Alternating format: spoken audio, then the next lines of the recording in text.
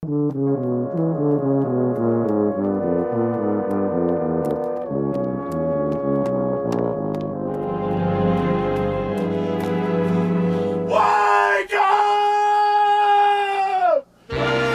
up! Wake up! Wake up!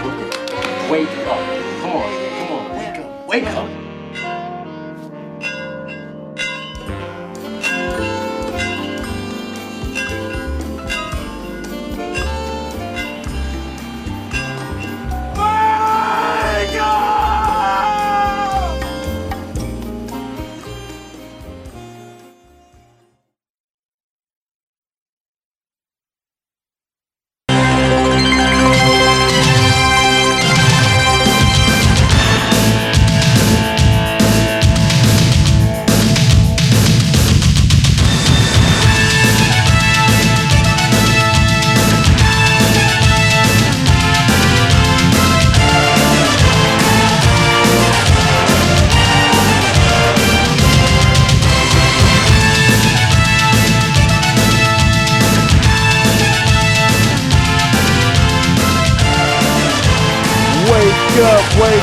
Wake up, 502. Can you feel it? Is it starting to settle in? It's almost football time, y'all. Welcome in. This is Wake Up 502 with Rashawn Myers, 96.1, the Big X Sports Radio. Here in the beautiful city that is Louisville, the 502 area code. I am your host, Rashawn Myers, being joined in studio by the man, the myth, the legend himself, Mr. Joe Kelly. Joe, how you doing this morning, brother? Feeling good, feeling lovely, Rashawn. I feel like we're kind of trolling Haven since he's not here, and we're going to be talking about college football the entire episode. No basketball, none. All thoughts about football, all commentaries, every angle, and Haven's not going to get to listen to talk or have input on any of it. Oh, this man. Right. That's what we do. No, but you know what? I woke up this morning, and I got out, and it wasn't, of course it wasn't chilly at all, but it feels like football is on the way. Like we're only, we're probably less than a week out, I guess, from a spring camp. Fall camp is starting soon, like within the next 10, 12 days, I believe. Yeah, after 4th of July, you get a couple of weeks to enjoy grilling season and all that good stuff. But once August gets here, man, I start getting a little twitchy because we're 2 weeks out at that point. Yeah. We're mere weeks away, Rashawn, from Thursday through Monday night being I got plans. I believe it's August 4th. I was listening to of course our own Mike Rutherford yesterday, and I think the Hall of Fame. They talked about the Hall of Fame game. Hall of Fame game is like August 4th. So we're gonna have like. When was the last time you watched the entirety of the Hall of Fame game? Oh gosh, it would have had to have been like a year. It's probably been a good 20 years, probably. Seriously, I was trying to think about it, and I'm like, who was the last Buddy or U of L player that would have been playing in the third or fourth quarter of that game? I was gonna say something like maybe like I want to say the year after the Ravens won the Super Bowl, or the year that the Ravens won the Super Bowl, and I think Chris Redman had gotten drafted by the Ravens. I think the Ravens may have been in the Hall of Fame game. Like it had to have been something like that. Mm-hmm. You know what I mean? Like either that. That's what I'm trying to think. But yeah, it's usually like Lamar Jackson, Chris Redman. Our quarterbacks have been the only guys where I would actually. See, man, I'm a junkie. I'm a junkie. If you had told me, hey, remember that third string defensive end that never could get crack rotation at U of L? Well, he got picked up on waivers by Dallas. Right. I'd be like, I'm watching the Hall of Fame game. Let's see our boy go Cards. Don't remember him, but let's do it. Yeah. Well, we love to wrap ourselves in the flag of the Cardinal at all times. That's what we do. That's our thing. You know what I'm saying? Around here, we love all things red and black, even though, some people will tell you that I hate everything red and black. You are a hater, sir. I love how we've done a 180, and now Rashawn's the hater, and I'm the person of boundless optimism. You're the eternal optimist, and I'm the jerkwad. How did we get here? Right, that won't let anybody be. And you know what? To that fact, I will say this. Coming up, I want to dive into, I think we're going to do some college angles in the first hour. And then, of course, we have plenty to get into in the second hour when it comes to the NFL and the NBA. There was a top 10 list that came out of quarterbacks, polling league players, staff, media. And it's very interesting to see where Lamar Jackson came up on that list. We also have our man Donovan Mitchell. It looks like at first they were saying, will he go? Then it became, will he stay? And now it looks like maybe will he go again? I have some thoughts on this, Rashawn, because I'm not sure if you're aware of this. I am a long-suffering, miserable New York Knicks fan. Oh, yeah. So we're definitely going to get into that. But that's going to be hour number 2. Hour number 1 is going to be, I have a couple of things locally. I always like to start with the local angles and the local questions. Of course, if you want to get involved, 414-1450, the Thornton's text line is the best way to get involved, to hear your thoughts on anything that you hear today, or even if you want to completely derail the show and ask for Joe's favorite trilogy of movies. We can do that. We can do that. Well, whatever you want to get into. It's July. Yeah, exactly. It's still July for a couple weeks. It's July 16th today, so we got a couple weeks left in the month. But the sports talk is about to get super serious and super heavy very, very soon. So if you have your last couple of July sports topics, you can always be like Jordan or LeBron, just your ridiculous arguing points. I'm so glad. One of the funniest episodes of the Main Event Sports Show ever, probably our most classic show that we ever did. This is back when we were back on the other stick on LOU. A long time ago. It's probably a 10-year-old argument. But the argument that me and Haven got into over who is the greatest Laker. Oh, yes. And we got into the whole Kobe versus Magic debate.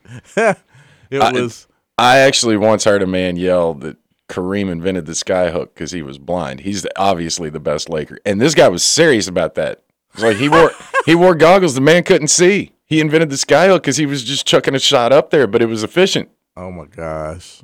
Wow. Keep talking, sir. Blind. Keep talking. You, sir, are gold. Oh, my God. Hey, but you know what? That's July, and Off the Rails radio can be fun. That Absolutely. I think that is my favorite aspect of Mike's show. Yes. With Trevor. Yes. Is sometimes I'll tune in and I'll just be like, I'm not feeling it today, and I don't want to hear Mike talk about his wealth of knowledge about U of L. Yes. Trevor, take the wheel, man. Drive them into a cliff. Do it. Because the way that he comes up with I don't know, Rashawn. I've turned them on and just randomly heard them like power ranking Ruffles. Yeah. Or Trevor's explaining WrestleMania to Mike, and it's just as entertaining as you would think it would be. Oh, absolutely. Well, that's what I always say.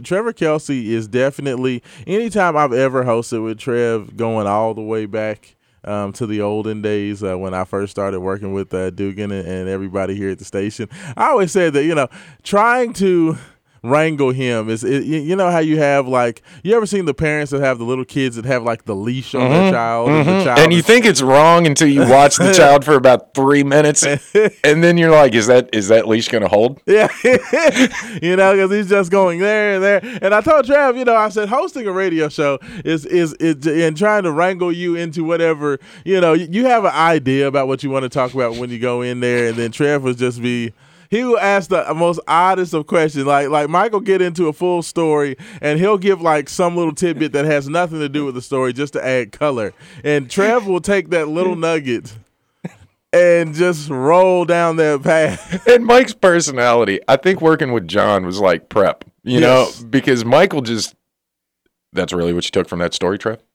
He's That's the what you got perfect from that? straight man because Trevor, they call it the Mike Rutherford show, but it's really, he always says TK and Friends. Yes, it is definitely much more TK and Friends. Like I think 90% of the text line is talking about Trevor much more than it is anything that Mike wants to talk about. And Mike has amazing content, has amazing stories, great great angles, great thoughts. But Trevor just completely hijacks the show, and it's hilarious. Yes. I love it. Yes. He's like the Ed McMahon that won't shut up.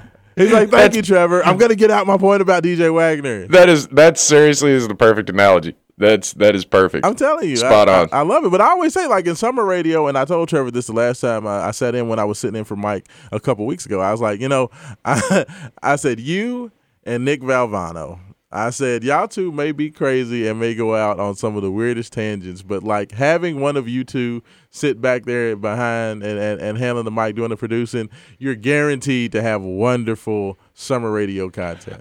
People used to just bash us on the text line when I would fill in for Bob's show over at that station. Yes. And they would just say it's Joe and Biscuit and Nick, and I don't know what they're talking about. And I'm like, well, damn it, they called me 15 minutes before we went live and said, can you come in and do Bob's show? I didn't. I'm not going to lie to you people. I did no show prep. None. I listened to Locke and Andy on the way down here to figure out what was going on. Because last night I even caught up on Netflix and didn't even watch sports. So we're winging it today.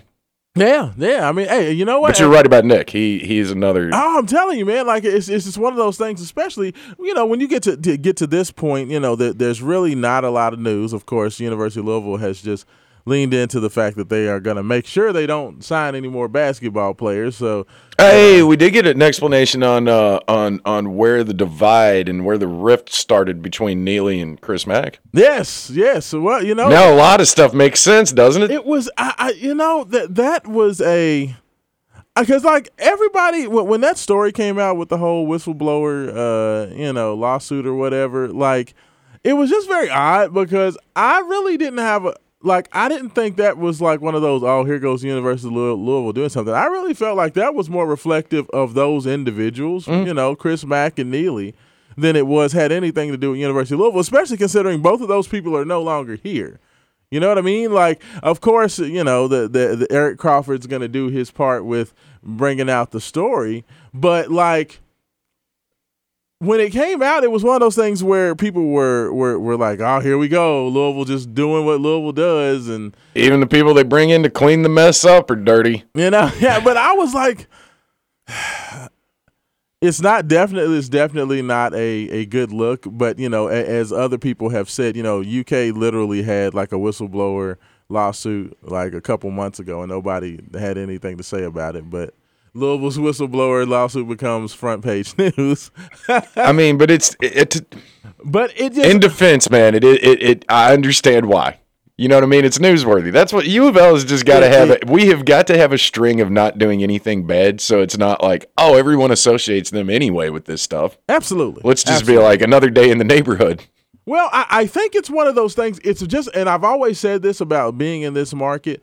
I don't feel that the University of Louisville is different or anything more goes on here than does anywhere else. The only difference between Louisville and most every other university is you don't have the enemy sleeping in your bed. Mm-hmm. And because you have the enemy sleeping in your bed and you have such a mix of U of L and UK supporters in your area, and because we have definitely gotten into this war ever since the Billboard Wars. Like, you remember at the height of the Billboard Wars when Louisville and UK were just going back and forth, sniping at each other. And it seemed like especially when Tom Jurich was here, the rivalry got real nasty. When he put that billboard up in Frankfurt, it said Louisville, we're miles ahead. Like, at that point, the rivalry changed, and it really, really became nasty. Like, and I feel like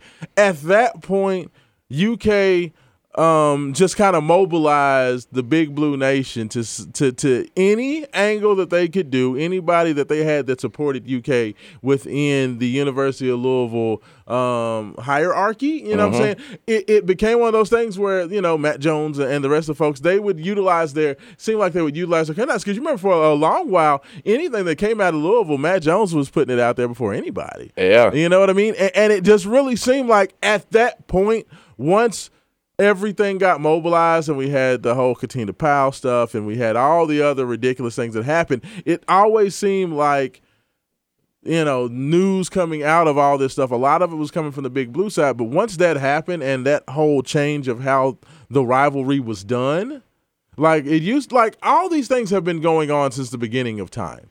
But because you have such a mix, and now because the way the rivalrying is being done, everything that happens at Louisville that happens everywhere else and nobody ever knows about it is literally front page news, because somebody is going to go run to a media outlet and say, well, this is going on and this is happening and you know what I mean? Like, does that make sense? Oh, the only other school that jumps to mind that has ever had to deal with this was the U. Yeah. They got that from Florida and Florida State. Yeah. Talking about the UK U of L rivalry, I have really mellowed on it until game week. And then game week, I'm feisty and nasty, and we can get in the mud and do that. For me, it kind of changed when a buddy of mine who's a Michigan grad, he moved down here to work, and he said, Joe, I'll be honest with you, man, I don't get it. And I'm used to the Michigan State and the Ohio State rivalry. It's not like in Notre Dame. Right. It's not like Michigan is short on people hating them either. But he said, y'all got this weird Batman and Joker dynamic down here between UK and U of L. Like, y'all refuse to admit, but y'all need each other and wouldn't know what to do without the other one. Yeah. He said, and I dare say that a lot of fans on both sides, y'all hate the other team more than you love your own. That's true. And I don't know if that's true across the board, but I know on Twitter it is. Well, they always say, my favorite team is U of L and whoever's playing UK. Like, I do know some Louisville fans that literally celebrate more. I ain't gonna lie to you. Anytime UK loses a game, I like listening to UK post game. Oh yeah, is must listen to radio. I love it. Like, I do. It's a guilty pleasure. I of mine love as well. to bathe myself in the tears of UK fans. But I'm not gonna call anybody out because it was years Basketball, ago. not football. And we've all been there. But if you're popping open bottles of bourbon that you've had saved for a couple of years to celebrate your foe's loss in the NCAA tournament, that's lame, man. Yeah. Like, you're acting like an herb at that point. You know what? I give you one caveat. Okay. Wisconsin. That's the game where I knew people popping bottles, man, and I was just let me tell you something. Explain that to me. Okay, I'm explaining that to you because let me tell you something. Like, in that one instance, I am okay with any amount of celebrating. Like, that Wisconsin win, the only games I put ahead of that in terms of my excitement level and happiness level were 86. Oh my God, man. And 2013. Really? And probably the U of L West Virginia game, the comeback, go to the Final Four. Right. Outside of those three games, I probably celebrated and was happier more for that Wisconsin win. Wow. But because let me tell you something, Joe, and I'm going to tell you why. Okay? It's a very big-time rivalry here, okay, in this city, in the state and within this city. If UK has the first and only team to go 40-0, which probably we will probably never see that again, for a major Power 5 team to have an opportunity to do that. Like that was lightning in a bottle. And I say that for a couple of reasons, because within that 40-0 team, look, UK almost lost probably 6 or 7 times that year. They had very close. It wasn't like UK was just so dominant that they destroyed everybody. They had a lot of luck that went into being able to get that far undefeated. But once they got there, it literally looked like they were going to get it done. There is no trump card for we had the only 40-0 undefeated champion. And UK fans are already obnoxious and unbearable as it is. You can't give them the ultimate trump card because you can never win that. Yeah. I get like the only thing that. that's worse than that is if UK literally beat U of L for the championship. Like it was okay in 2012 when UK beat Louisville because Louisville wasn't supposed to be there, Right. And that Anthony Davis team was, one of the greatest collections of guys that in my lifetime. Like that, they were the anointed, adorned. They were expected to win the championship. So there was no shame in that. That's probably the one thing I never would have thought that U of L losing to UK in the tournament would be okay. Like to me, the Sweet 16 game that U of L lost, that was miserable. 2 years later was much worse. That was absolutely miserable. You know what I mean? Like that was much worse. But I feel like you just can't give UK that trump card because once they get that. You can't say anything forever. Yeah, we were undefeated. Like so, that's why you can't. I guess I was more caught up with the fact that like, wow, the anointed team really just got ran by a bunch of dudes that look like youth pastors from Wisconsin. The fact that it was Frank Kaminsky, Kaminsky looked like a youth pastor. His goofy tail and the rest of that team, and Sam Decker with the stormtrooper haircut. It was perfect. It was perfect. Oh, it was perfect. I was like, please. I honestly thought Notre Dame was going to get him in the game before that. Yeah, I really thought Notre Dame was because that Notre Dame team passed the ball and moved it around a lot, and that was the only way I felt like you could really neutralize that Kentucky team was keep them moving on defense. I mean, Jeremy Grant and that squad like that, that UK team. If you go back and you really look at it and you break down, it wasn't that Karl Anthony Towns team was not.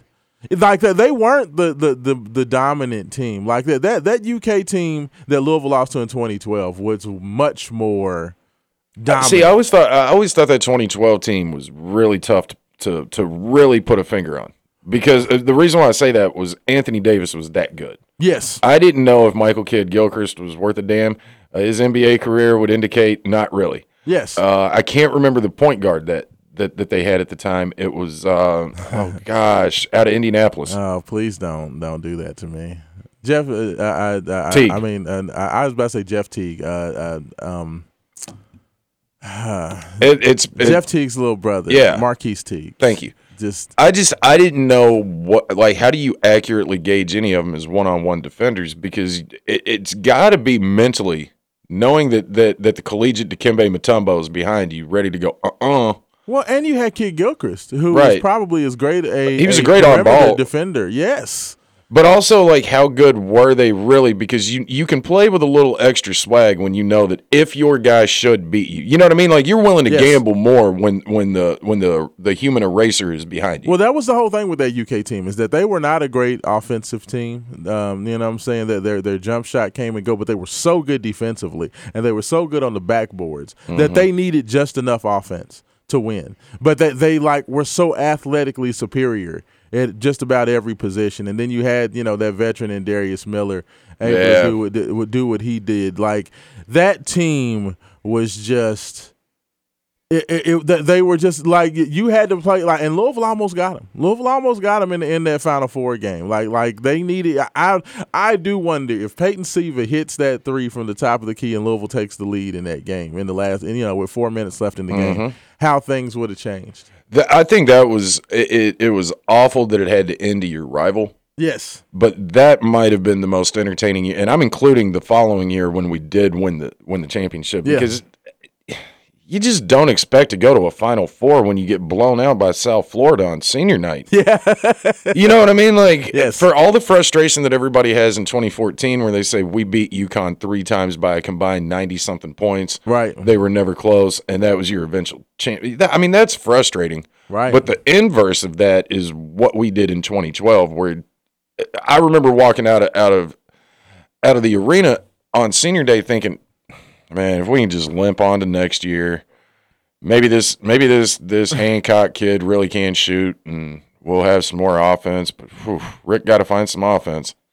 Yeah, and then we went on that run in those god awful uniforms. It was it was an unbelievable. Like that run was so like when Russ Smith fouled out of the game, when Peyton Siva fouled out of the Florida game, and when Louisville basically had to go into overtime and trust in Russ Smith's crazy tail.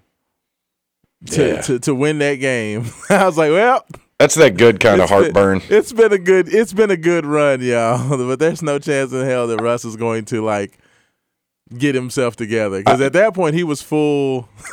All gas, no brakes. Man, I immediately switched from bourbon to Pepto at that point. Like, I could not believe that they got that done. But you know what though?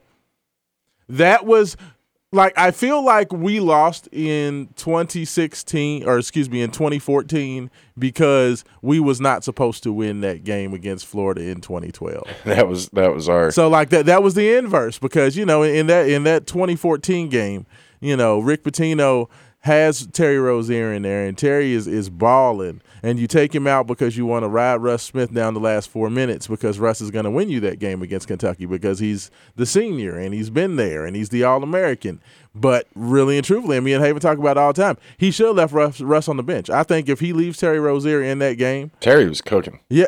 You leave Terry Rozier in that game, Louisville wins. Louisville was they had like a 7-point lead. Yes. You know, and you think, you know, of course I understand the way Rick's thinking. We have a 7-point lead and we're putting our All-American back in. I know he's been struggling, but he's going to bring us home. We're going to beat Kentucky in the tournament.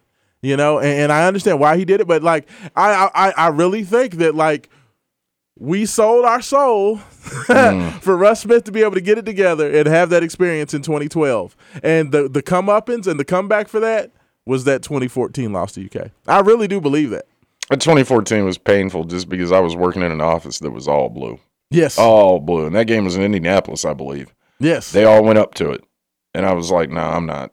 They wanted me to go. And I was like, I'm not going to be the one guy in red. No. Because that's, no matter what happens, it's going to be a lonely ride home for me. Yes. I'm either going to be trying to give it to y'all, and y'all are going to throw me out. There's too much on the line. Yeah. There's too much on the line. Like I said, I didn't even watch that game with friends. I was so nervous about it. No. I watched that game by myself at the house. Well, and you know that was always the thing with me. You know, is that I always had a love-hate relationship with Russ Smith. Like, Russ Smith and Edgar Sosa are probably the two guys in my lifetime. When Edgar balled out against A&M in the tournament, I went, oh God, we're in for a long 3 years. You know, I was always like, I can't stand your tail. You know what I'm saying? I can't stand your ass. Like, that was just always, with both of them. I don't know that there was ever a player that was more polarizing that people, U of L fans, either just loved him and he could do no wrong, or they hated him and he could do no right than Edgar Sosa. I loved Edgar, but I hated Edgar. I think that's the like.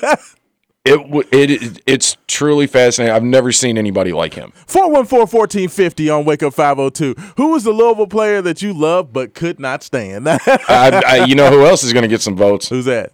T. Will. Oh yeah. I know. I will. T. Will going to get some. T. Will might be he might actually be your derby pick in this poll. I mean, that dude, you know, Damian Dantzler. Otis George. My man Otis. Like, I can go down that list. Kendall Dartez. Oh God. You know what?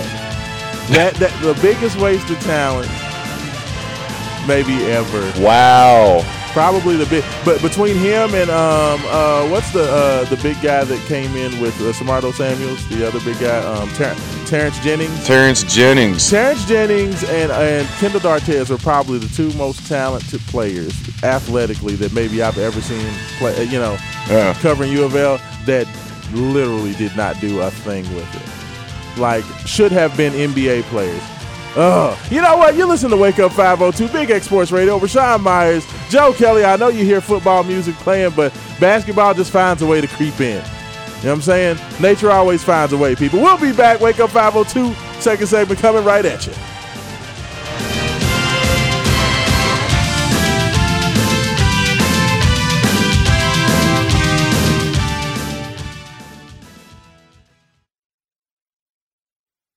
Somebody once told me the world is gonna roll me. I ain't the sharpest tool in the shed. She was looking kind of dumb with her finger and her thumb in the shape of an L on her forehead. Well, the years start coming and they don't stop coming. Fed to the rules and I hit the ground running. Didn't make sense not to live for fun. Your brain gets smart, but your head gets dumb. So much to do, so much to see. So what's wrong with taking the back streets? You'll never know if you don't go. You'll never shine if you don't glow. Hey now, you're an all-star. Get your game on, go play. Hey now, you're a rock star. Get the show on, get paid.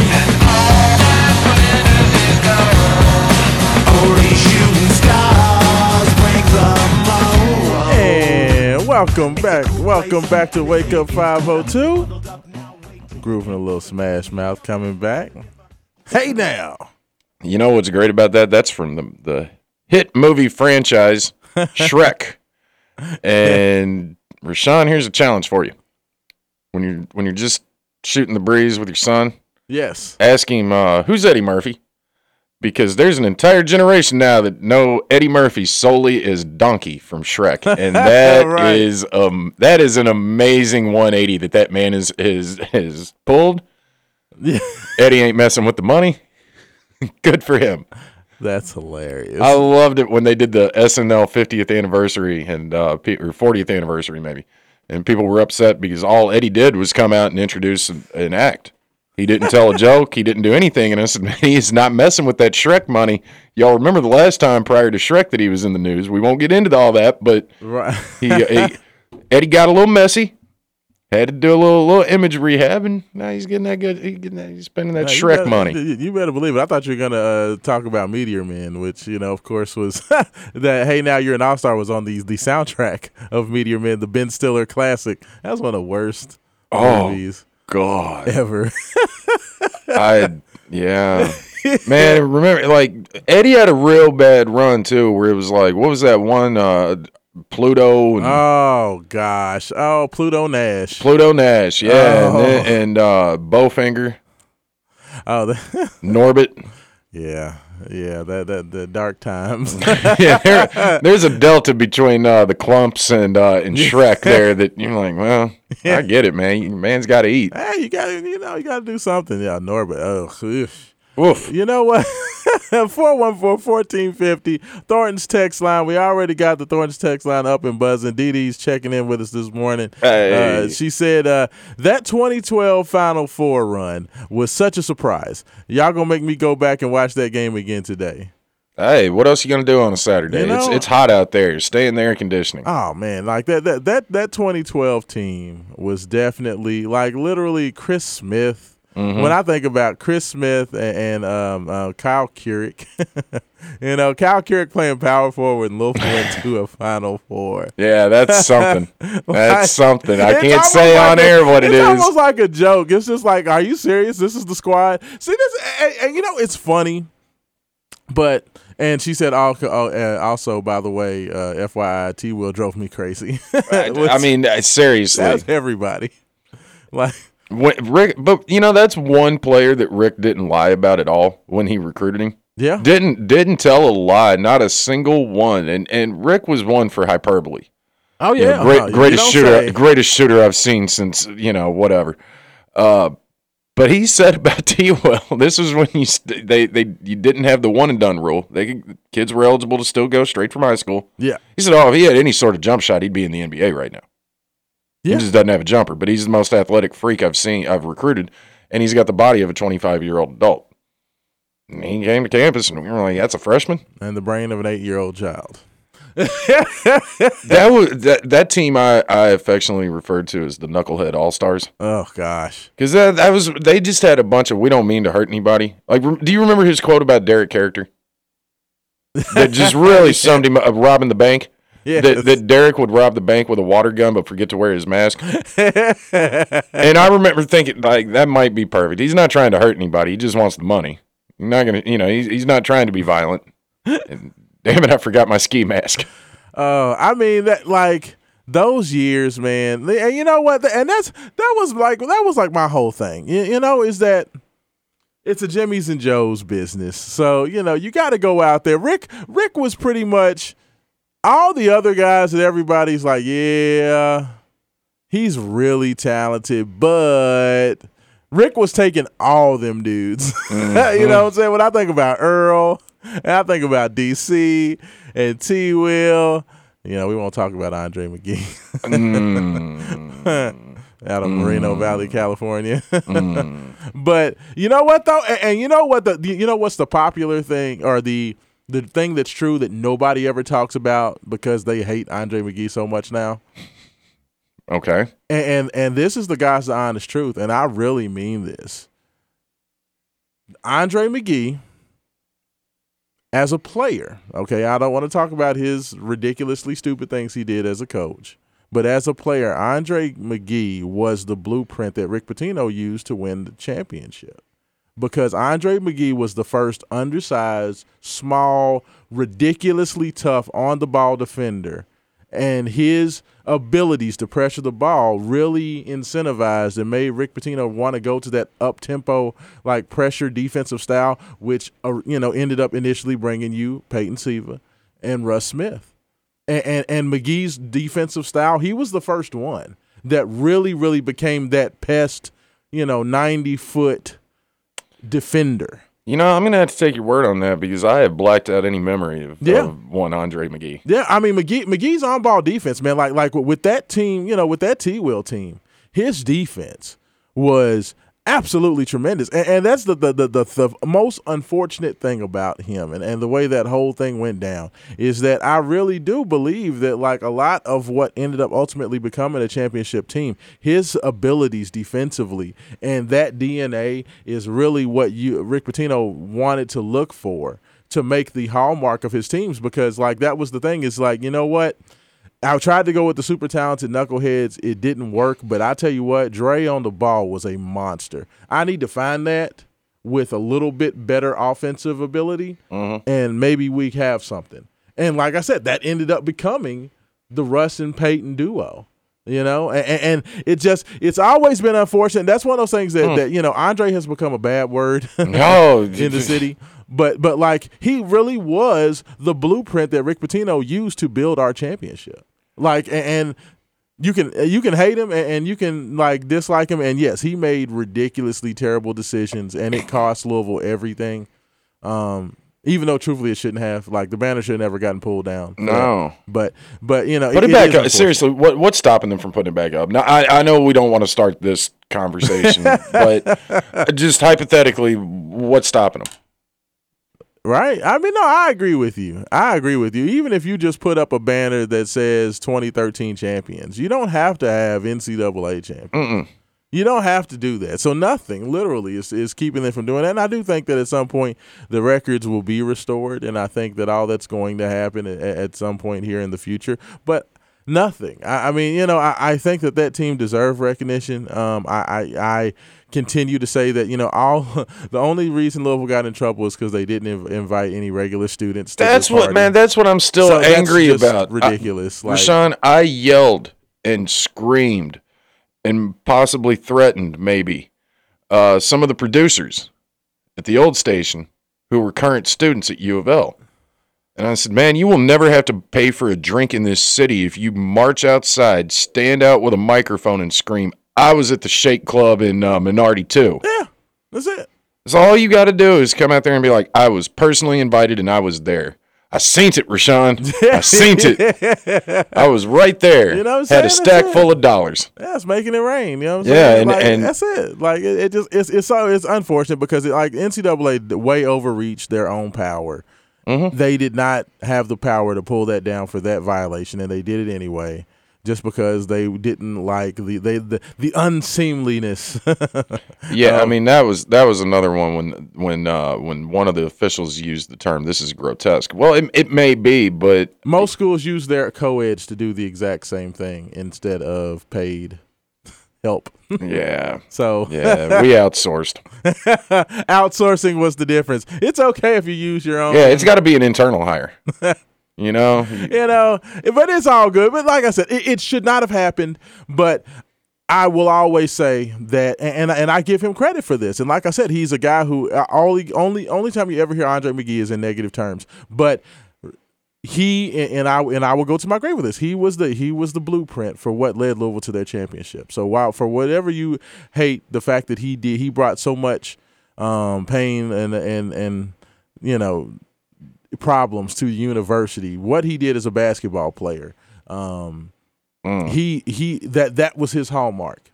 That was his hallmark because, Peyton and Russ came in right after that, and they were both exactly, because Andre was about 5'10", 5'11", super fast, great on-ball defender, was a pest, and that was what Rick Pitino looked for after that because that was the one thing that absolutely worked from that group with T. Will and Earl Clark, DC, out of that, that run that they had. And that was the only thing. That was the only part of that team that he really kept for that next generation of player.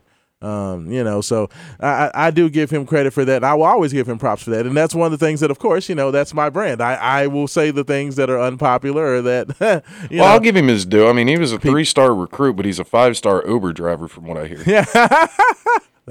That's cold. That's cold money. Man, we all got to eat. That's cold. Absolutely.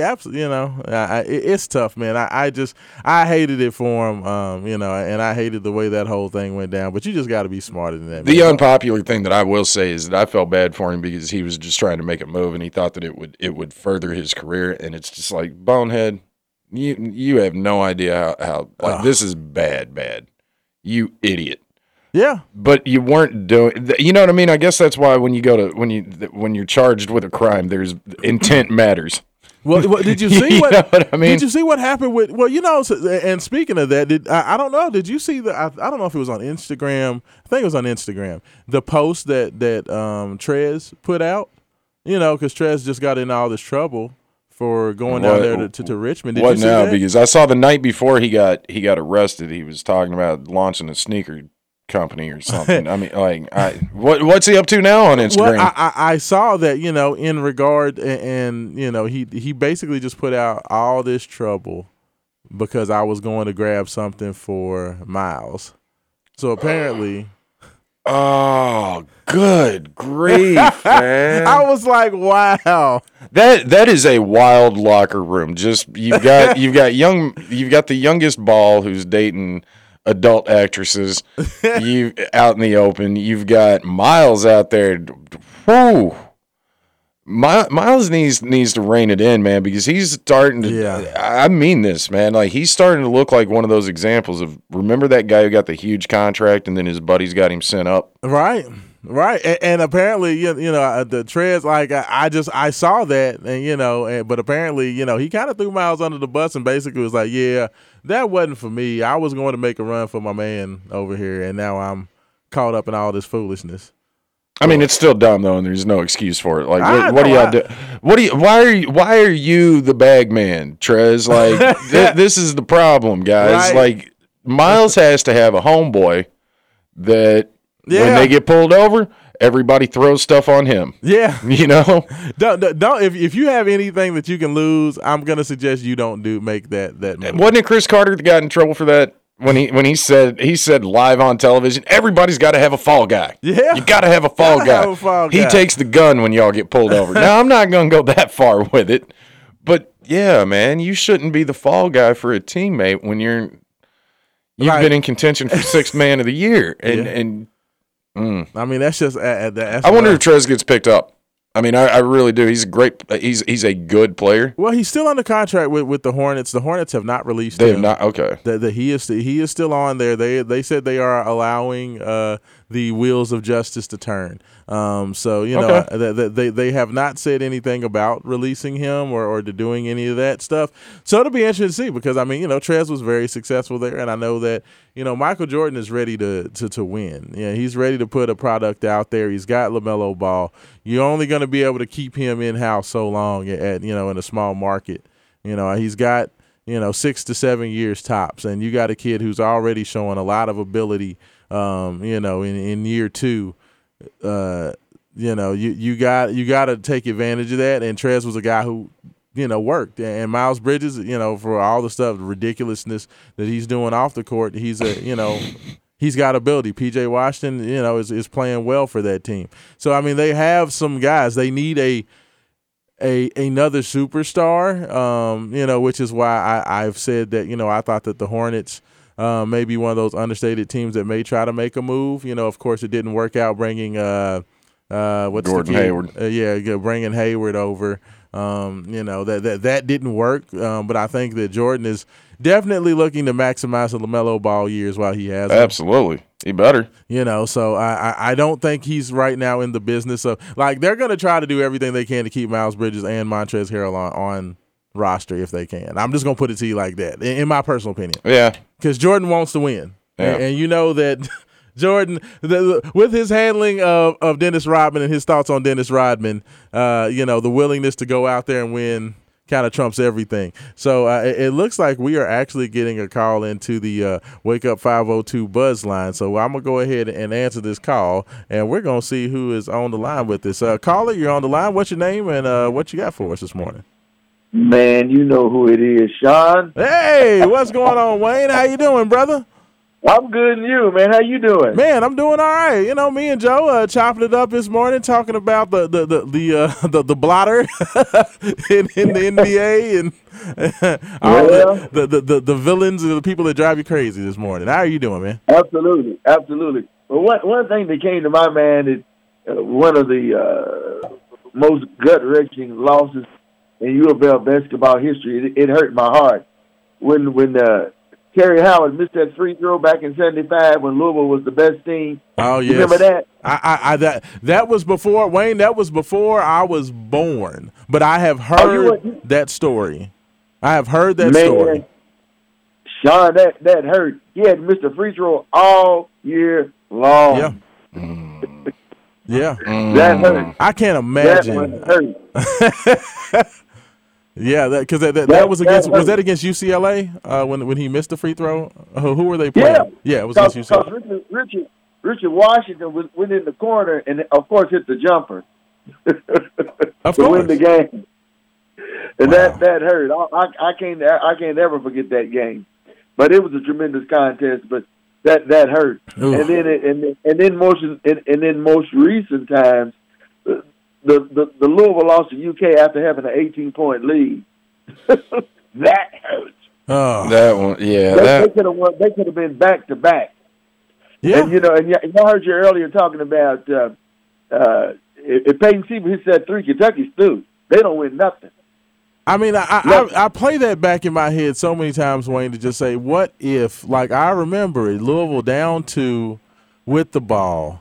Peyton gets, they rotate, wheel it around, top of the key, wide open. Oh, right. We've had some gut wrenching and players. I can go back, man. Remember when DeJuan Wheat got hurt? Oh yeah. Oh yeah. Well, I heard that U.S. Reed. Shot in that 83. 50-footer. I was. Or was that 82? I was in the Navy, man. I was sailing the 7 seas. I was out in the Pacific. When I said, "Oh no!" I was out in the Pacific, man. And I think about the time when Jab got hurt, Larry Williams. Yes, sir. That hurt. They had a hell of a team that year too, and he got hurt.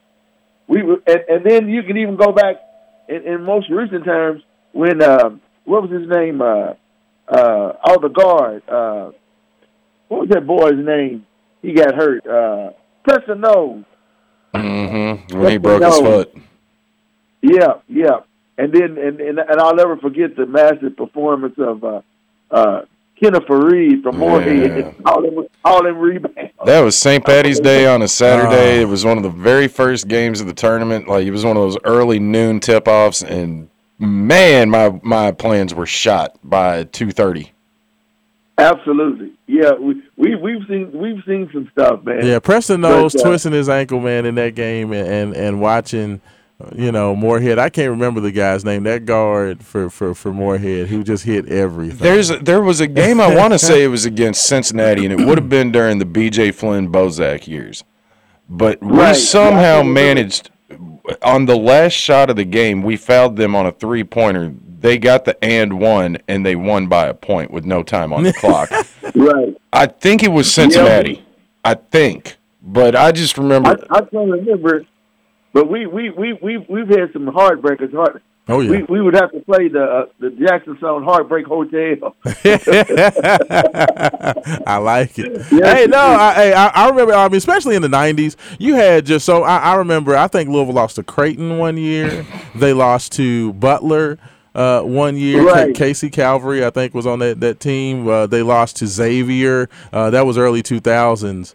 Rick Pitino, I think Rick Pitino's first year here. They lost to Xavier. Like, I just remember some of those losses, and it's like, fellas, what are we doing? Like, what are we doing? Exactly. Oh. Exactly. But that's why they call us the cardiac cards, man. That's it. Hey, so That's Wayne, really- let me ask you. So, what is the one player that you loved him because he was a Cardinal, but you could not stand him out on the court because he drove you crazy?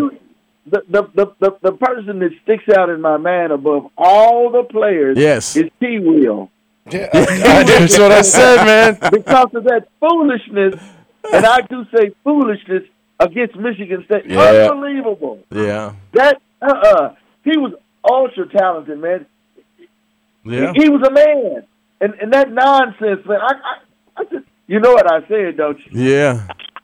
I said, what kind of is this?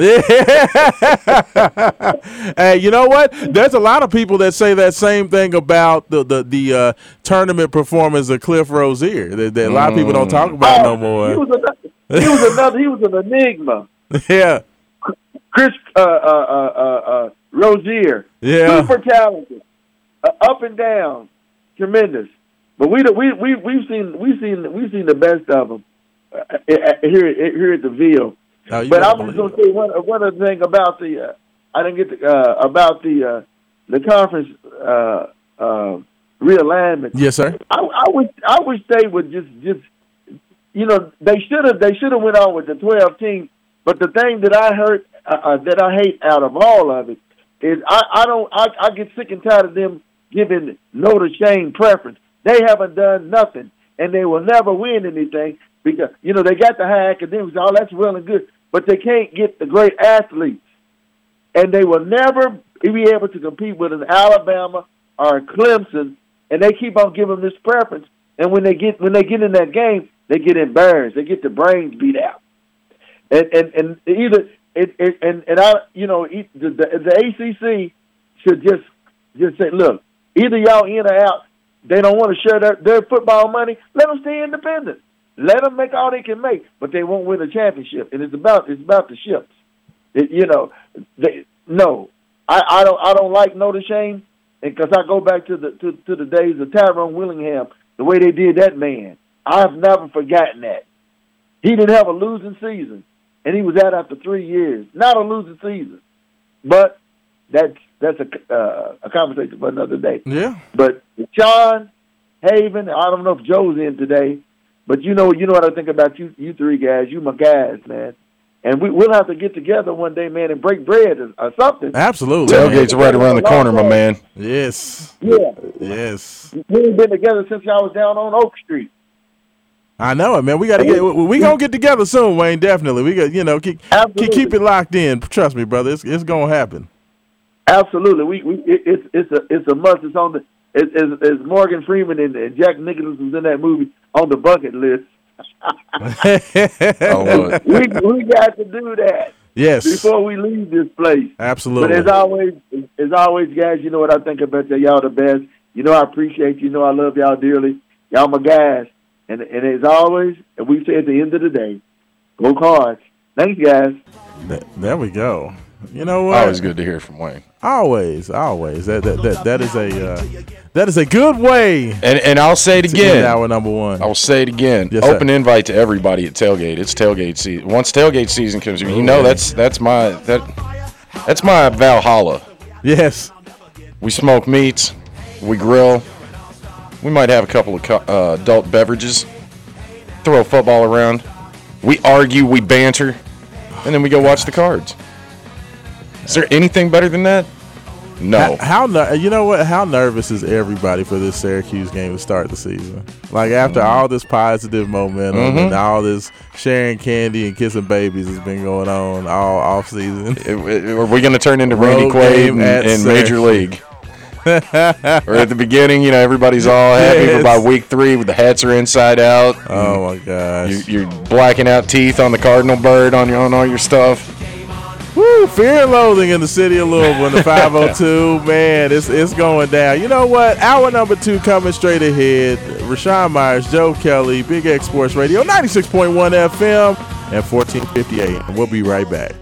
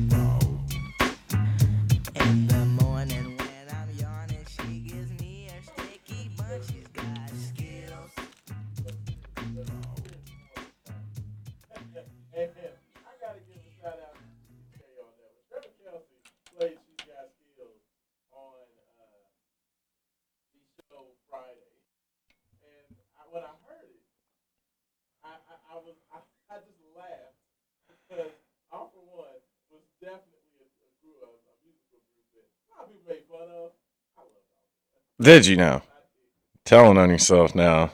That was an interesting time, man. That was an interesting time. That was around the time that a young Joe Kelly got his first CD player.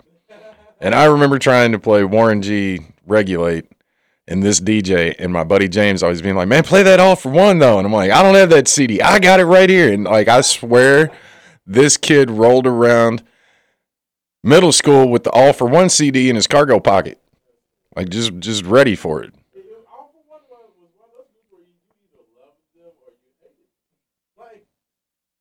Fair. It messed me up, though, when the country singer did the country version of I Swear at the same time. Yeah.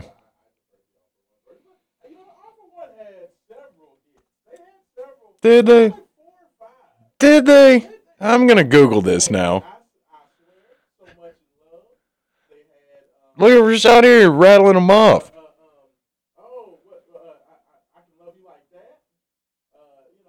Oh, that was them, wasn't it? Yeah, okay.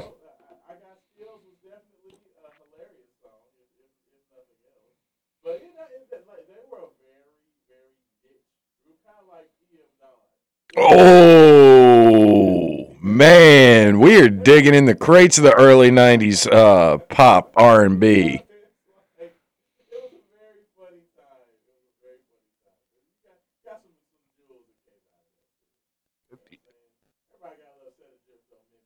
And that was still that was the time period right before gangster rap really got mainstream. It existed. I understand the timeline here. I know NWA had been around a long time before '92, but I'm just saying that was the time period where you still had Heavy D and the Boys. It was a very the early mid '90s, man, was just like innocent times, man. Innocent times. The economy was strong.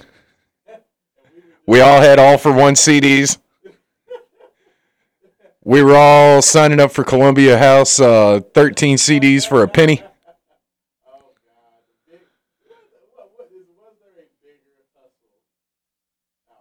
How many people did you know that fell for that hustle or just got in so much trouble?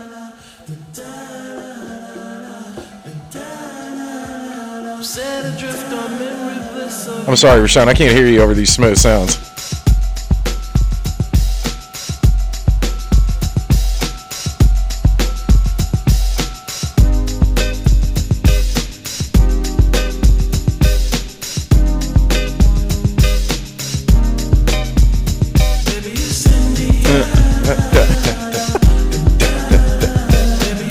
Yeah, man, they took that Enya and flipped it.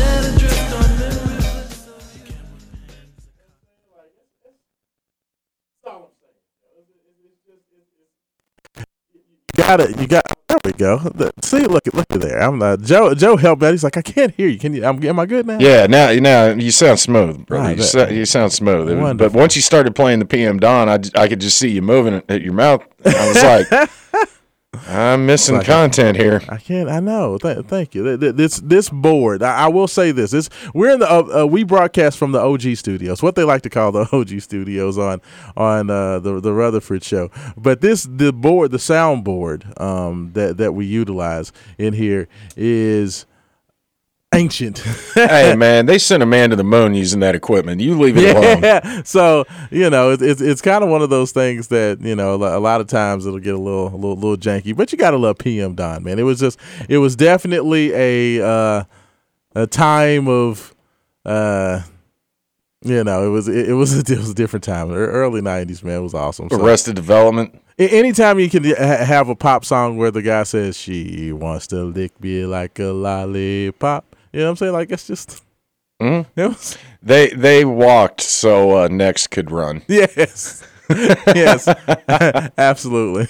We gonna go right back to the Thorntons text line 414-1450. Didi says, yes, Wayne, I totally agree with you. Absolute nonsense. I was at that Michigan State game and it still makes me mad. Everybody is so mad at T-Will over that game. Like, Louisville definitely should have went to the final. Wasn't that the year that was the number 1 overall seed? Yes. Obama picked us on his bracket. The number 1 of number ones. Yes. Yeah. Rick Pitino always talks about that. The number 1 of number ones.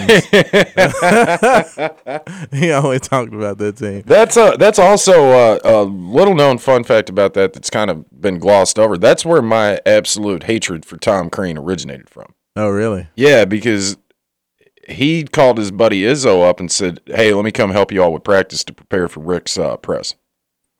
So he came in. Really? Yeah. Went in and helped Izzo and Sparty gear up for Rick. And there's nothing wrong with that, but I was like, listen here, Creany Tom. If you want to coach in March, win games in March. Well, win games in December, January, and February leading up to March, and then advance. When Marquette's done, so are you. Go recruit. Yeah, go sit down somewhere. Yeah, absolutely. Have a seat, Tom. That team, man, like there's just so many. It's just so funny that it always seems as a sports fan, you always remember the losses much more than you remember the wins. The only time I ever cried, the only time I ever cried as a Louisville fan, like my Louisville fanhood drove me to tears. Only time ever happened. 1996. Tim Duncan. He traveled and then hit the shot. Yep. Like, that's the only time that my fanhood it hurt so bad. Yeah, I was distraught. I think that's when I gave up expecting nice things. Because in hindsight, I've been able to get over that loss by saying Wake Forest had a generational player. Tim Duncan, that's just what happens. Yeah. The generational players should always win out, right? Yes. At the time, though, I really thought David was going to knock down Goliath. Yeah. I wanted a rematch with UK. Mm-hmm. I just wanted that rematch because they whooped our tail so bad that year. Yeah. You know what I'm saying? D.A. dunking all on Nate Johnson's head to start the game. And just embarrassed. I wanted that rematch so bad. And all we had to do was get by goofy old Tim Duncan and Wake Forest. And I was like, dude, we get our rematch. We get, get another shot at the champ. and it's always hard to beat a good team twice. You know what I'm saying? Like, and then to lose to that Wake Forest team, I was hurt. Like that is one game. Oh, that's the only time that's ever happened. Like, of course, I was younger, but man, it that one hurt my heart. That was the first time I remember being numb after a game. Yeah. Just didn't know what to do, and Yeah. I remember my dad saying, "If you let one fly, it's okay this time, but don't let your mother hear it." And it's like every young man remembers that first time your dad let you drink a beer or drop an F-bomb. Right. And that it was that day. 2 birds, 1 stone. Oh man, I'm telling you, long-suffering Louisville fans, but but that's always been the Louisville thing. That's why everybody always talks about we can get all these players and we can get all these awesome players, and that never really appealed to me when looking at a coach. When you go back to the Kenny Payne stuff, it's like people keep talking about, with Kenny Payne we can get all these players. Louisville basketball has built its brand on being the giant killers and taking the pelts of the best players in college basketball and future NBA Hall of Famers and putting their tails on the sideline. That's literally how we've made our brand, is by knocking down the Goliath. So I don't care if we get the Goliaths, because the Goliaths have never been a part of what we do. Having great college players. Yeah. Great college players that are going to go pro in something else. Yeah, exactly. You know what I'm saying? Like that's just how we built our brand. So like that never appealed to me. Hearing that we can get these, this bushel full of 5 stars, I never really cared. I think a lot of that stems though from, and it's not unhealthy. I mean, I totally get it. Think about when Charlie Strong was here, and we loved touting how many NFL players we were producing year in and year out. Yeah. I do think that is a little rivalry effect. When you look at the NBA and you say, they got a player on every team. Every team. Some of them, they have 2 or 3.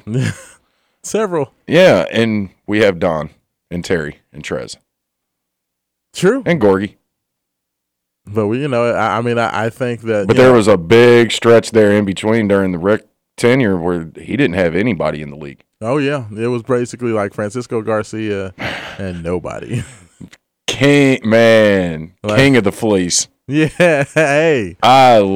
We love to see it. Hey, I'm telling you, man. You know what I'm saying? Cisco, that was my dude. I have one of his jerseys. I still have a Francisco Garcia Sacramento Kings jersey. Do you? In the crib. Yeah, it's gold. It's nice. Oh, nice. It's a gold Kings jersey. Gold. Yeah, with the I remember trim. those. Yeah, I remember those. Yeah, with the cursive Kings across it. Yeah. Man, when he went on that stretch, and I remember talking to buddies about, he's in a contract here, and he is playing like it. He had a stretch towards the end of the season, man, where he was killing it. That's how he got the contract with Houston Rockets. And Sacramento gave him the bag, man. Yeah. And it was one of those contracts where I said, who cares? Because it's guaranteed money in the NBA. It's not like those contracts in the NFL that they're printed on toilet paper. Yeah. They'll cut you and tear it up and give you 10% and say, see ya. Good luck in Detroit. NBA, you signed that deal, man. Somebody's got to honor the contract. That's it. You know what I mean? That's what I said about Reece Gaines. You know what I'm saying? People talk about Reece Gaines being a bust. I'm like, you do understand that this man was a lottery pick, right? So even though you can laugh at him and say, oh, he was a bust in the NBA, he didn't do anything, this man got 3 years guaranteed of NBA first-round money. Do you understand how life-altering that is? Yes. I mean, literally. He got his seed money for whatever he wants to do in this world. Yeah. I mean, he got that bag. You can never. I think he got like $15-16 million. Reece is one of those guys where it was odd to me that he didn't find the right spot. Well, because we've talked about this before. The thing about making it in a professional league is that there are only so many superstars. Yes. There are only so many no-brainer. You plug this guy into any system, and he's going to be effective. Yeah. But the leagues are littered with guys that they fit that scheme, that particular fit, especially in football, especially there. And that's where the adage comes in, unless you are a Peyton Manning, unless you're – I guess right now a better example would be Arch Manning. Everybody expects he's going to be the hands-down number 1 pick in 3 years. Did you see the quote about Arch Manning? Said one unnamed talent evaluator said if his name was Arch Jenkins and not Arch Manning, he'd be an unrated 3-star player. Wow. Look, have you watched much of him? Oh, wow. I haven't. I haven't watched enough to give you a firm this is my take on his play. Yes. I haven't seen anything though that jumps out. I'm not kidding you, and I wondered the same thing. Is this a legacy? Follow with a banana in the tailpipe? Hey man, it's going to be interesting to see how it plays out. I saw that quote the other day. They said he would probably be an unrated 3-star quarterback if his name wasn't Manning. I mean, at this point, Lamar Jackson should consider changing his last name to Manning if he cares about these top 10 rankings and whatnot. Hey, you know what? And that was actually gonna be right. My next. See what I did there? I like that. I like that. I had it all set up. I have, and for anybody who doesn't know, or at least you've heard a little bit about what's going on. Lamar Jackson has been in the news this week because there was a poll done, and they said the way they put it out there, they said 2022 quarterback rankings according to league executives, coaches, scouts, and players. So this is some sort of poll where they just asked a bunch of people that are in NBA front offices as well as players. They said that they put out their top 10 quarterbacks. I wish we had the drum roll. So at number 10.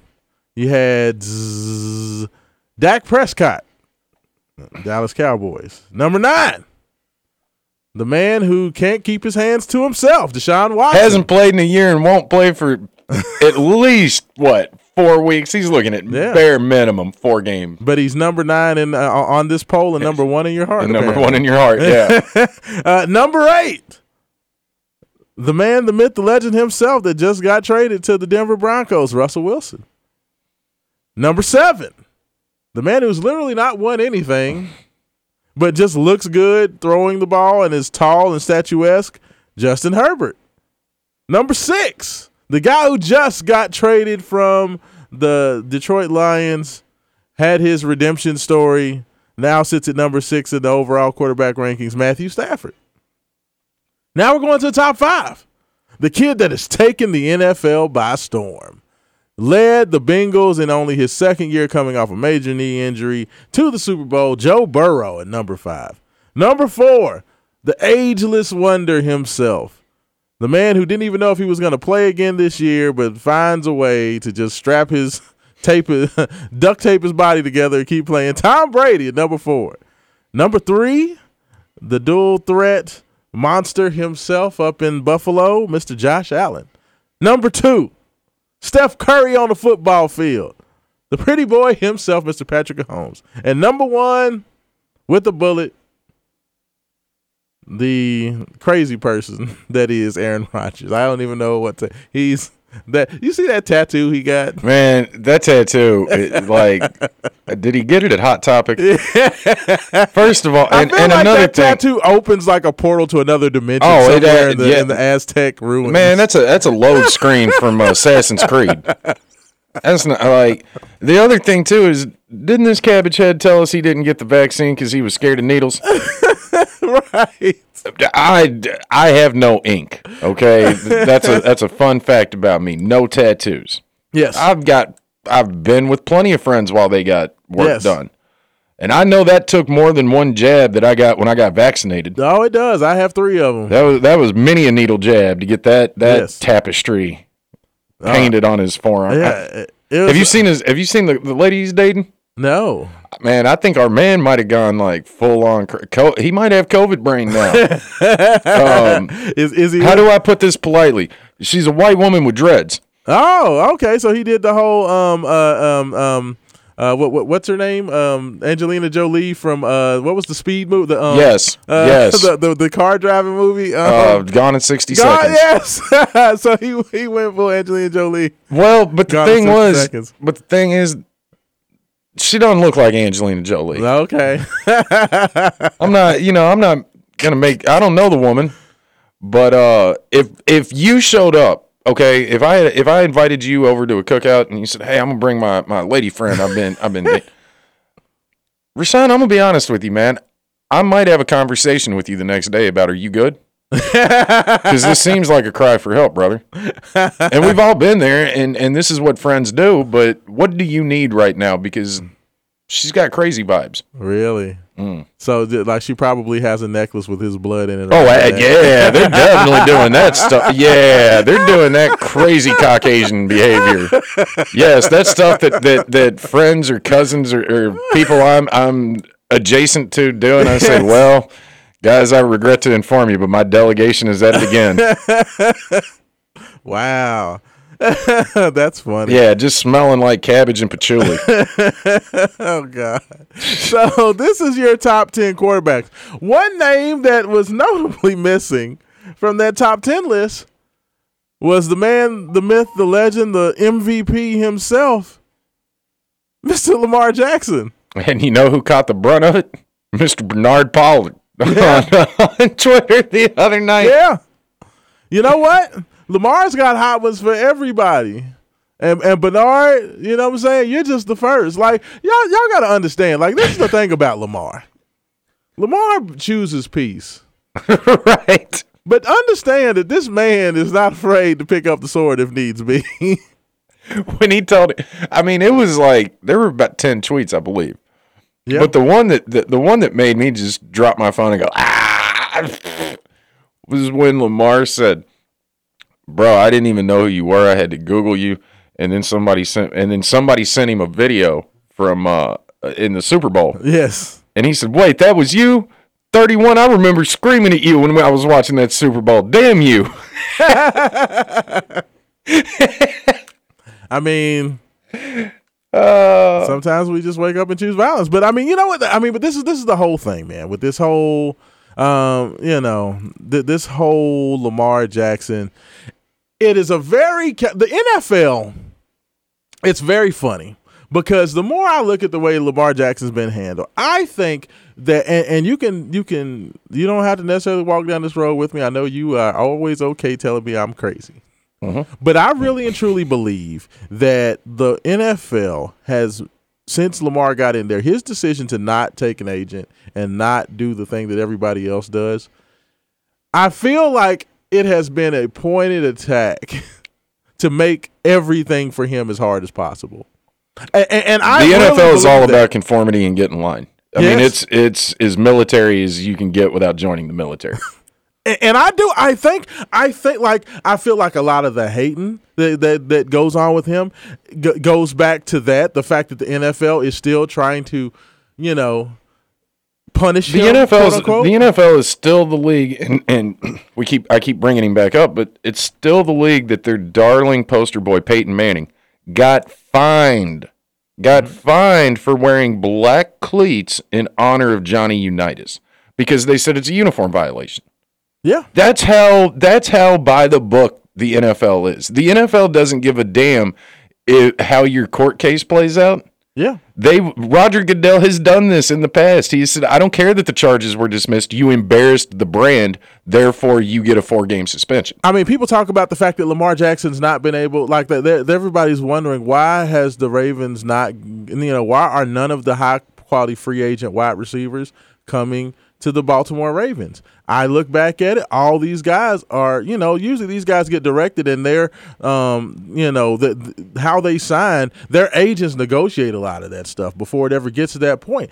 I really and truly think that, once again, I feel like because Lamar doesn't have an agent, maybe all those guys are being motivated to suggest their guys go other places. Like, I really and truly believe that it is a concerted, intentional effort to make everything for Lamar Jackson as difficult as possible. I really do. So 2 things about that.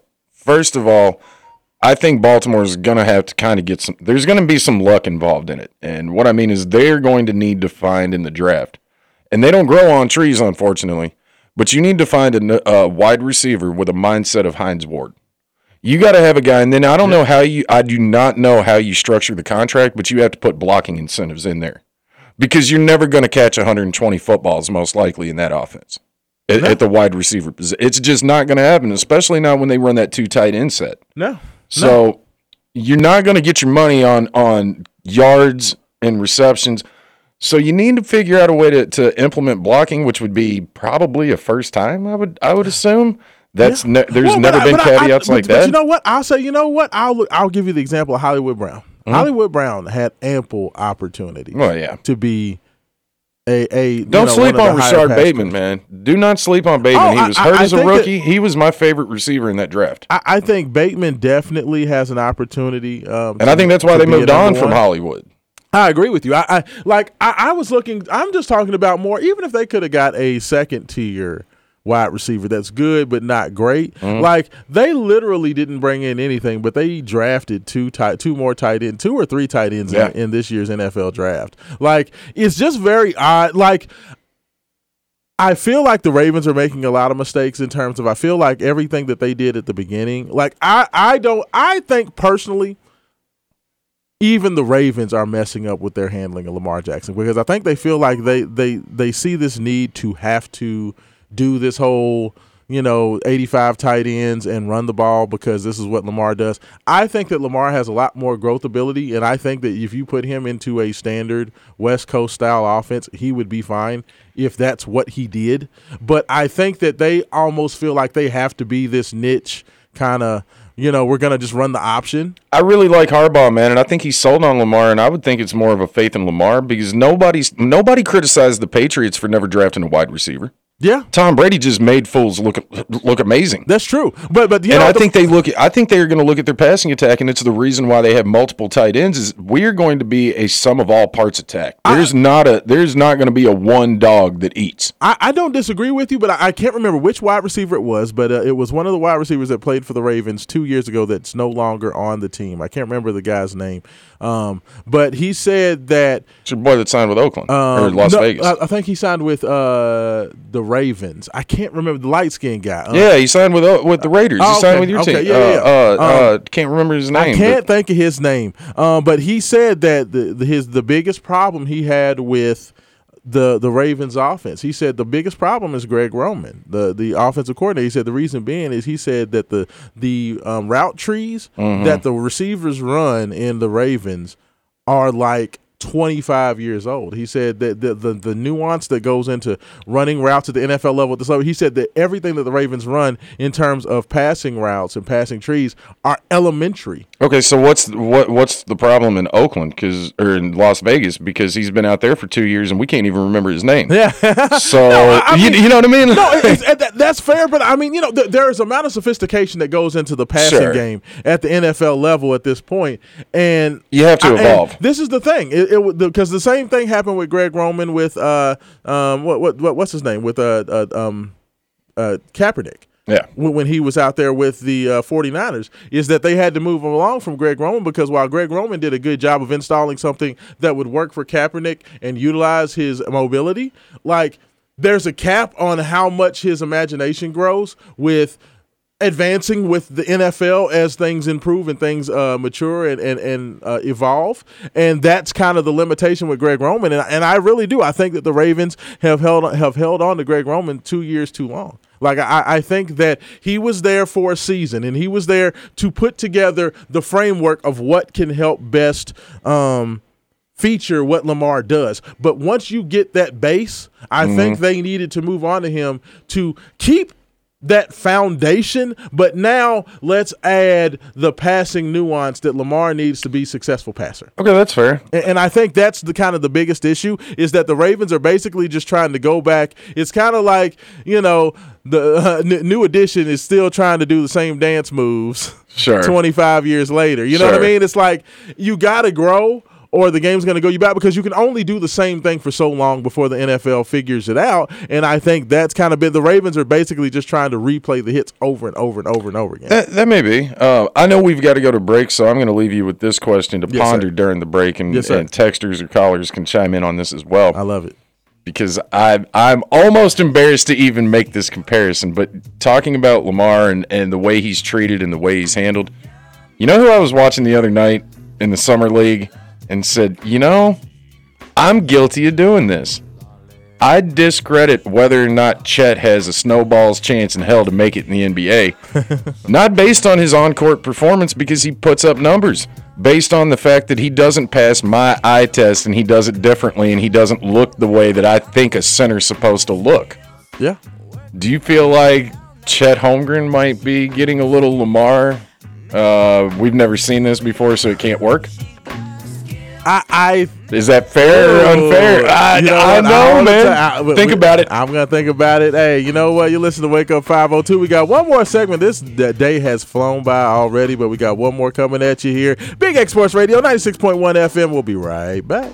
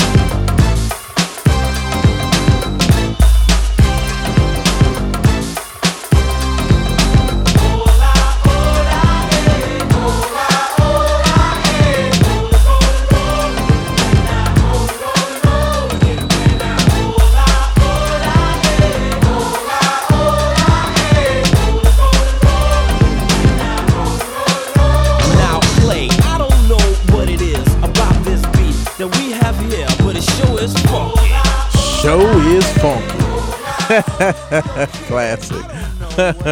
Welcome back to Wake Up 502. Rashawn Myers, Joe Kelly, take care of you this morning here in the Ville. July 16, 2022. It is the fall is right around the corner. It's still hot as all get out outside, but definitely it's starting to feel and smell like football, man. I cannot wait. I'm super excited about it. Talked a little bit of Louisville in the first hour, talking a whole lot about the things that drive us crazy, the people that drive us crazy, having a nice little chat about Lamar Jackson. Had a great chat during the break there, just kind of talking about, when guys do it differently, how it can kind of go against our sensibilities when we look at what we've known to be the status quo. And that was a good question about, what's his name, the big guy? Chet Holmgren, and the way he's doing things with Oklahoma City Thunder. And, can that work with a guy that skinny, kind of being a facilitator? It's going to be interesting. I'm going to say this. First of all, yes, you do sound like a lot of the general managers and people that say that Lamar doesn't look like, doesn't talk like, and does not act like what we expect our, signal callers and guys to be.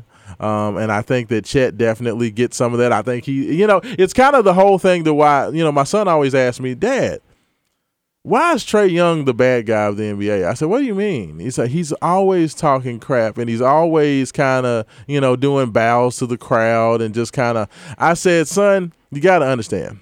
I said, Trae's a little guy. He's kind of funny looking. His hair is kind of funny looking. He's just a different type kid. And I said, you got to understand, people like Trae and Chet probably got, getting heckled mercilessly by every opposing fan base. And it's probably been that way because they're really good at basketball since they were little bitty. Mm-hmm. So you get a type of armor that gets built up, and you can either determine that you're going to wilt from it and just try to act like it doesn't bother you at all, or you're going to lean into it and play into it and just have that swag and kind of become like, I don't care if I'm the bad guy, or I'm going to throw it in your face. I said, and that's I see that swag with Trae Young. And I see that same swag with Chet Holmgren. Like, Chet leans into it. He's fearless. Yeah. Yeah. Did you see that chain he was rocking on draft night? Oh, yeah. I was like, oh, this isn't your typical Chet. No, Chet Holmgren leans into it. He wants that smoke. Mm-hmm. And he wants that smoke from everybody. And I don't know if he can make it I think that, Kenneth Lofton Jr., the big nimble dancing bear that is the rookie for the Memphis Grizzlies, who goes probably 6'8", 6'7 and a half, 6'8", but probably weighs 270, 280 pounds. Mm-hmm. He kind of did what I think some guys are going to do to Chet and just kind of use their physical size to just basically bully ball him. But that being said, Chet has a lot of tools. He has a lot of tools. If you can keep him out of the paint, except to come in as a rim protector who's not actually bodying up on your five, if he can just come over on backside, he's got a wingspan, man. He can block shots. Offensively, keep him out on the perimeter. I think he's more of a four-man. The best thing that could happen to his career, Oklahoma City's basically for the next 3 years in the draft, it's just going to be Utah and Oklahoma City drafting it, like all the picks. They're collecting all of them. The best thing is if Oklahoma City can mess around and win that lottery and get Victor. Yeah, the 7-footer from France, 7'3", let him play the 5. Yeah, let Chet play off that and hang out on the perimeter. And man, that's a Twin Towers that's not like anything we've ever seen because they're both 7-footers with outside game. Yeah, I mean, I really do. I think that Chet's definitely more of a 4 than a 5, a lot like Dirk. I think that he is a guy who, I don't know if he shoots it as well as Dirk, but I mean, his numbers that were impressive in Summer League. I mean, shooting 47% from the field, shooting, I think, 45% from 3. Ridiculous. I mean, just efficient, you know what I'm saying? He wasn't a big scorer. He was only averaging about 12 points per game, so he was definitely more of a facilitator setup guy. But I think that Chet, he showed me something in the Summer League. But I mean, this Summer League has been there's been some guys like Jaden Ivey showed off for the Pistons. Yep. He showed really well. Keegan Murray for the Kings has been a monster.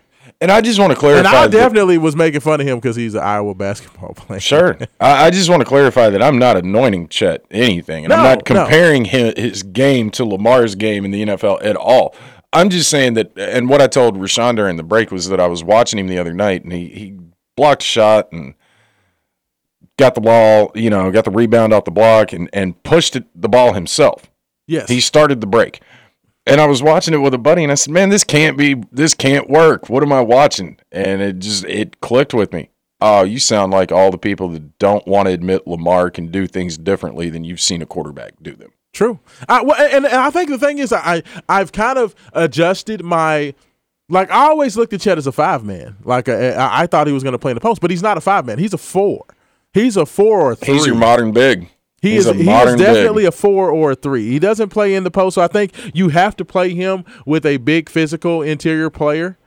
I think that's the only way it's going to work. I don't think you can ever start him at the 5 and say go guard Joel Embiid or any of the other big physical post players out there. Bring back Steve Adams, Andre Drummond. He's never. Dwight Howard would probably put a hole through Chet. That's not going to work. But I think if you use him as kind of that help defender, as an off-the-ball 4 to kind of bother shots as that help guy and then allow him to play on the perimeter because he does have the ball handling and passing ability to play that way, I think it can at least he can be successful. Like I said, I don't know. And, I always talk about Sean Bradley. Sean Bradley, me saying that he could end up being Sean Bradley, I don't think that's necessarily a diss because Sean Bradley played in the league 12 years. Not just that, man. People love Sean Bradley. I don't know if you're familiar with this. He was almost paralyzed in a bicycle accident a few years ago. Oh, yes, I do remember that. And he's not – I don't know that he's walking upright and fully mobile now. And he has he's not bitter at all. He's a man of devout faith. Mm-hmm. And that's sort of what he's always leaned on. But they did a 30 for 30 short about him. And he talked about the fact that on the day that he announced his retirement, he really thought it was just in poor taste that ESPN decided to do the top 10 all-time dunks on Sean Bradley. And he said, everybody remembers the Alonzo Mourning dunk and the Vince Carter dunk. And, I got postered. You know why? Because I never let somebody attack the rim while I was around it and not go after the ball. So, yes, while there's a highlight reel of me getting crammed on, and it's funny because I'm 7'6", you know what they failed to mention? At the time that I retired, I was 6th all-time in the NBA on the block shots. Yeah. No, Sean Bradley had a successful career. That's the thing about getting dunked on. It doesn't happen to cowards. I mean, that's what Alonzo Mourning used to say. You know, people always talk about, man, you see how Alonzo Mourning used to always get dunked on. But you know what? Zoe was challenging everything. Yeah, and you knew that. And if you got one on Zoe, I mean that you're talking about that in the locker room to your buddies, and it's not. And you're not clowning Zoe either. You're saying I caught him. Yeah. Because Alonzo was a hell of a defender. He's a great defender, and he was never going to give you any. He believed in nothing easy in the paint. So you know what? When you do that and you're willing to always help, that's going to happen. But I totally agree with you. And that's why I said, you know, when I said that, you know, people say, I said he reminded me of Sean Bradley, and I think that some people thought that was saying that he was going to suck or he was going to be a bust. But I don't look at Sean Bradley as a bust. Now, was he, what was he? He was never an all-star. Yeah, but the thing about bust that I think also, in when you're talking specifically the NBA, a guy gets picked number 2 overall, he could be a bust, right? If that same player gets picked 9th or 10th, you're talking about he's the steal of the draft, and he could have the same exact career. It's interesting to me how it works out, and again, that it all comes down to getting in the right fit, like we talked about earlier. You've got to find the system that works for you, the coaching staff that believes in you, the teammates that get you the ball where you like to get the ball. You know? Yeah. Yeah. I mean, I'd be happy. I'd have no problem being Sean Bradley today. Absolutely. No, I totally agree with you. I mean, that's one of the things that, you know, I will say. Like, when I said Sean Bradley, I never thought that meant that he was going to be a bust. I think that physically there's only some limitations to what you can do, especially offensively, because when you're that tall, especially with as strong as these guys are at the league, I don't think that Chet will ever be a high scorer unless he just becomes a phenomenal shooter. But to be able to get your shot off, especially at that size, like, that's why Dirk was such a unicorn. Right. Like, Dirk, to be able to do what he did, it does take a certain level of strength that I don't know if Chet can get because he's so thin. Dirk was still a decent sized guy. You know, he was still a pretty big guy. He could throw on a little weight. I don't know, like, because his shoulders are so slim and slinky. Like, I don't know if Chet's going to be able to have that, but I do think that he can be kind of that AK-47, but better. You know who I think the comparison is to him? I think he could. AK-47 was all defensive team a couple times. So I mean, that's high praise. Was a monster. Yeah, defensively especially. The guy that I look at that I say I think Chet could be a better version of Porzingis. Yeah, I can see that. I can see like before the injuries, and I don't know what Porzingis' career is gonna pan out to now. I was heartbroken when the Knicks let him go. Yeah, and then watched him in Dallas for a couple of years and said, ugh, maybe we got the good end of that trade. We'll see if he bounces back in Washington because now, you know, it's him and Beal. I mean, the interesting thing about Chet is, he's a very good defensive player. Like, he's very smart, but he's also very aggressive. So he gives you that. But then he's also definitely a point forward. Like, he's more of a setup man. Like, he likes to handle and pass the ball. You know what I'm saying? He's a guy who definitely could be a triple-double on any night type guy. Like, he could get you 12 points, 10 boards, 10, 12 assists a night. Like, I think that he can be a guy who's constantly, giving you a triple-double and flirting with a quadruple-double. He may get a 7 or 8, 9 block night. Yeah. I think that's who he's going to be. Like, I don't think he's ever going to be a 25, 27, 28 point per game guy like Dirk was. But I definitely think he can be a point forward that's also a problem defensively. Yeah, usually 15, 8, and 8. Yes. And 2 blocks. Yeah, absolutely. I think that he can do that and be like an NBA all defensive guy. And while we're talking about, bust to boom, people were ready. Look at the current NBA champions. Look at the last NBA Finals. People had all but written off Andrew Wiggins. They said he was a bust. He wasn't this player that we were promised. And then you find out, oh, weird. It's almost like the teams that are always drafting in the lottery are drafting in the lottery for a reason because they're dysfunctional. Yeah. Well, you put him on a championship caliber team and you give him a role. Yes. So what I'm saying is, just because you draft a guy at 1 or 2 doesn't mean you're getting the alpha dog. Absolutely. Doesn't mean you're getting your team captain. Absolutely. But you can get a damn fine role player for a championship team, and that's what Wiggins was.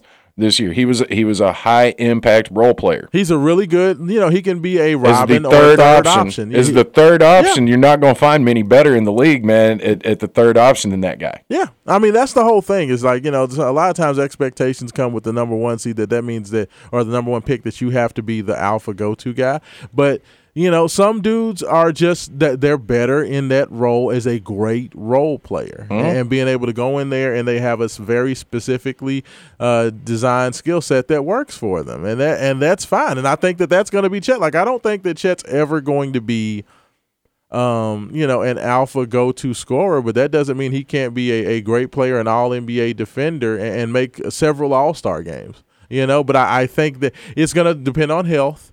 And it's going to continue to depend on growth, and I think getting into the right situation. We'll have to see the type of team that Oklahoma City can put around. I know they have about $85 billion draft picks. Seriously, man. And they have some good young players there. Josh Giddey. Giddey is nice, dude. I'm telling you. And to get a kid Pavlovich or whatever his name is, they have another big 7'2" guy. Yeah. That they had from last year who was a rookie. And this is something that people are completely forgetting about, and they'll trade this guy for more picks. Yes. They have the current EuroLeague MVP. Oh, yeah, I saw that. But he's 26 or 27. Yeah, they said he's ready to come to the NBA now. He wants to come to the NBA next season, but yes. Thunder said, look, we're going with a very young lineup. We're basically going with a college roster. Yes. Shai Gilchrist is going to be the oldest guy on the team at a stagnant age of 24. Yeah. Their rotation is guys 18 to 24, and they're building for the future, so this guy doesn't fit into that. That also is code word for me of we're tanking. Absolutely. If we can win with the young kids, cool. Well, we're ahead of schedule. I think that's what the Jazz are doing. Absolutely. I think the Jazz have decided we want Victor Wembanyama. And the funniest, the joke that made me put Twitter down the other day, shout out to our man Terrell Withers. He said, is it bad that I'm kind of pulling for the Jazz to actually win the lottery so they can draft Victor and he can be the greatest French center in Jazz history? That's just mean. Cold-blooded. That's just mean. We had a text into the Thornton's text line, and apparently I saw some things going around. It says 502. What happened to Denny Crum? He says he says, is that why Haven is not here today? Denny Crum's fine. Susan Sweeney Crum actually put out a message on Facebook to say he's fine. He had been under the weather, but so if there's anything going around out there, I just saw that tweet, that text in there, and I just wanted to, everybody, they said that Denny is good. He was under the weather a couple weeks ago, but he's good now. He's apparently, enjoying a very nice morning. I drove past campus the other day and saw the new dorm. And I was telling a buddy, I am just so happy and so pleased that I'm not happy with the way Rick departed. Yes. But I'm glad Denny got to see it happen. Absolutely. I'm glad because I've always said this. Denny is my coach. You better believe it. Rick Pitino was a dude sitting in Denny's chair. That's just me. That's fine. Okay. He was always UK's coach in red. I'm happy that Denny's getting his flowers.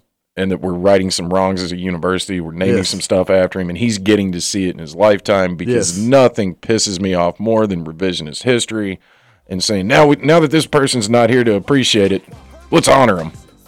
No, that's stupid. It's definitely better to be able to get your flowers, while you're still here to see them. What Kanye say? Why you can smell them? That's it. Now, I did want to ask you, and I would have loved to have had longer to talk about this, but of course, it sounds like Donovan Mitchell looked like because of the tank for Victor. I was distracting you so you wouldn't do this because you're not getting my hopes up. I heard that it was almost a done deal Tuesday night. That's the rumor, man. I refuse to believe it though. But if somehow where does Donovan end up? I hope New York or Miami. For his sake, Miami. For mine, New York. I would love to see him and Jalen Brunson together. I think that would be. You want to talk about go back to the early 70s? The Knicks were always defined by that backcourt. That's all I'm gonna say. That would be. Back to the Future. Lord, if you're listening this Saturday morning, I know I'm a day early, but we come to you humbled, and we have no pride left as Knicks fans. Please give us Donnie buckets. And on that note, thank you everybody for checking in to to Wake Up 502 for Rashawn Myers, Joe Kelly. We out and we rolling.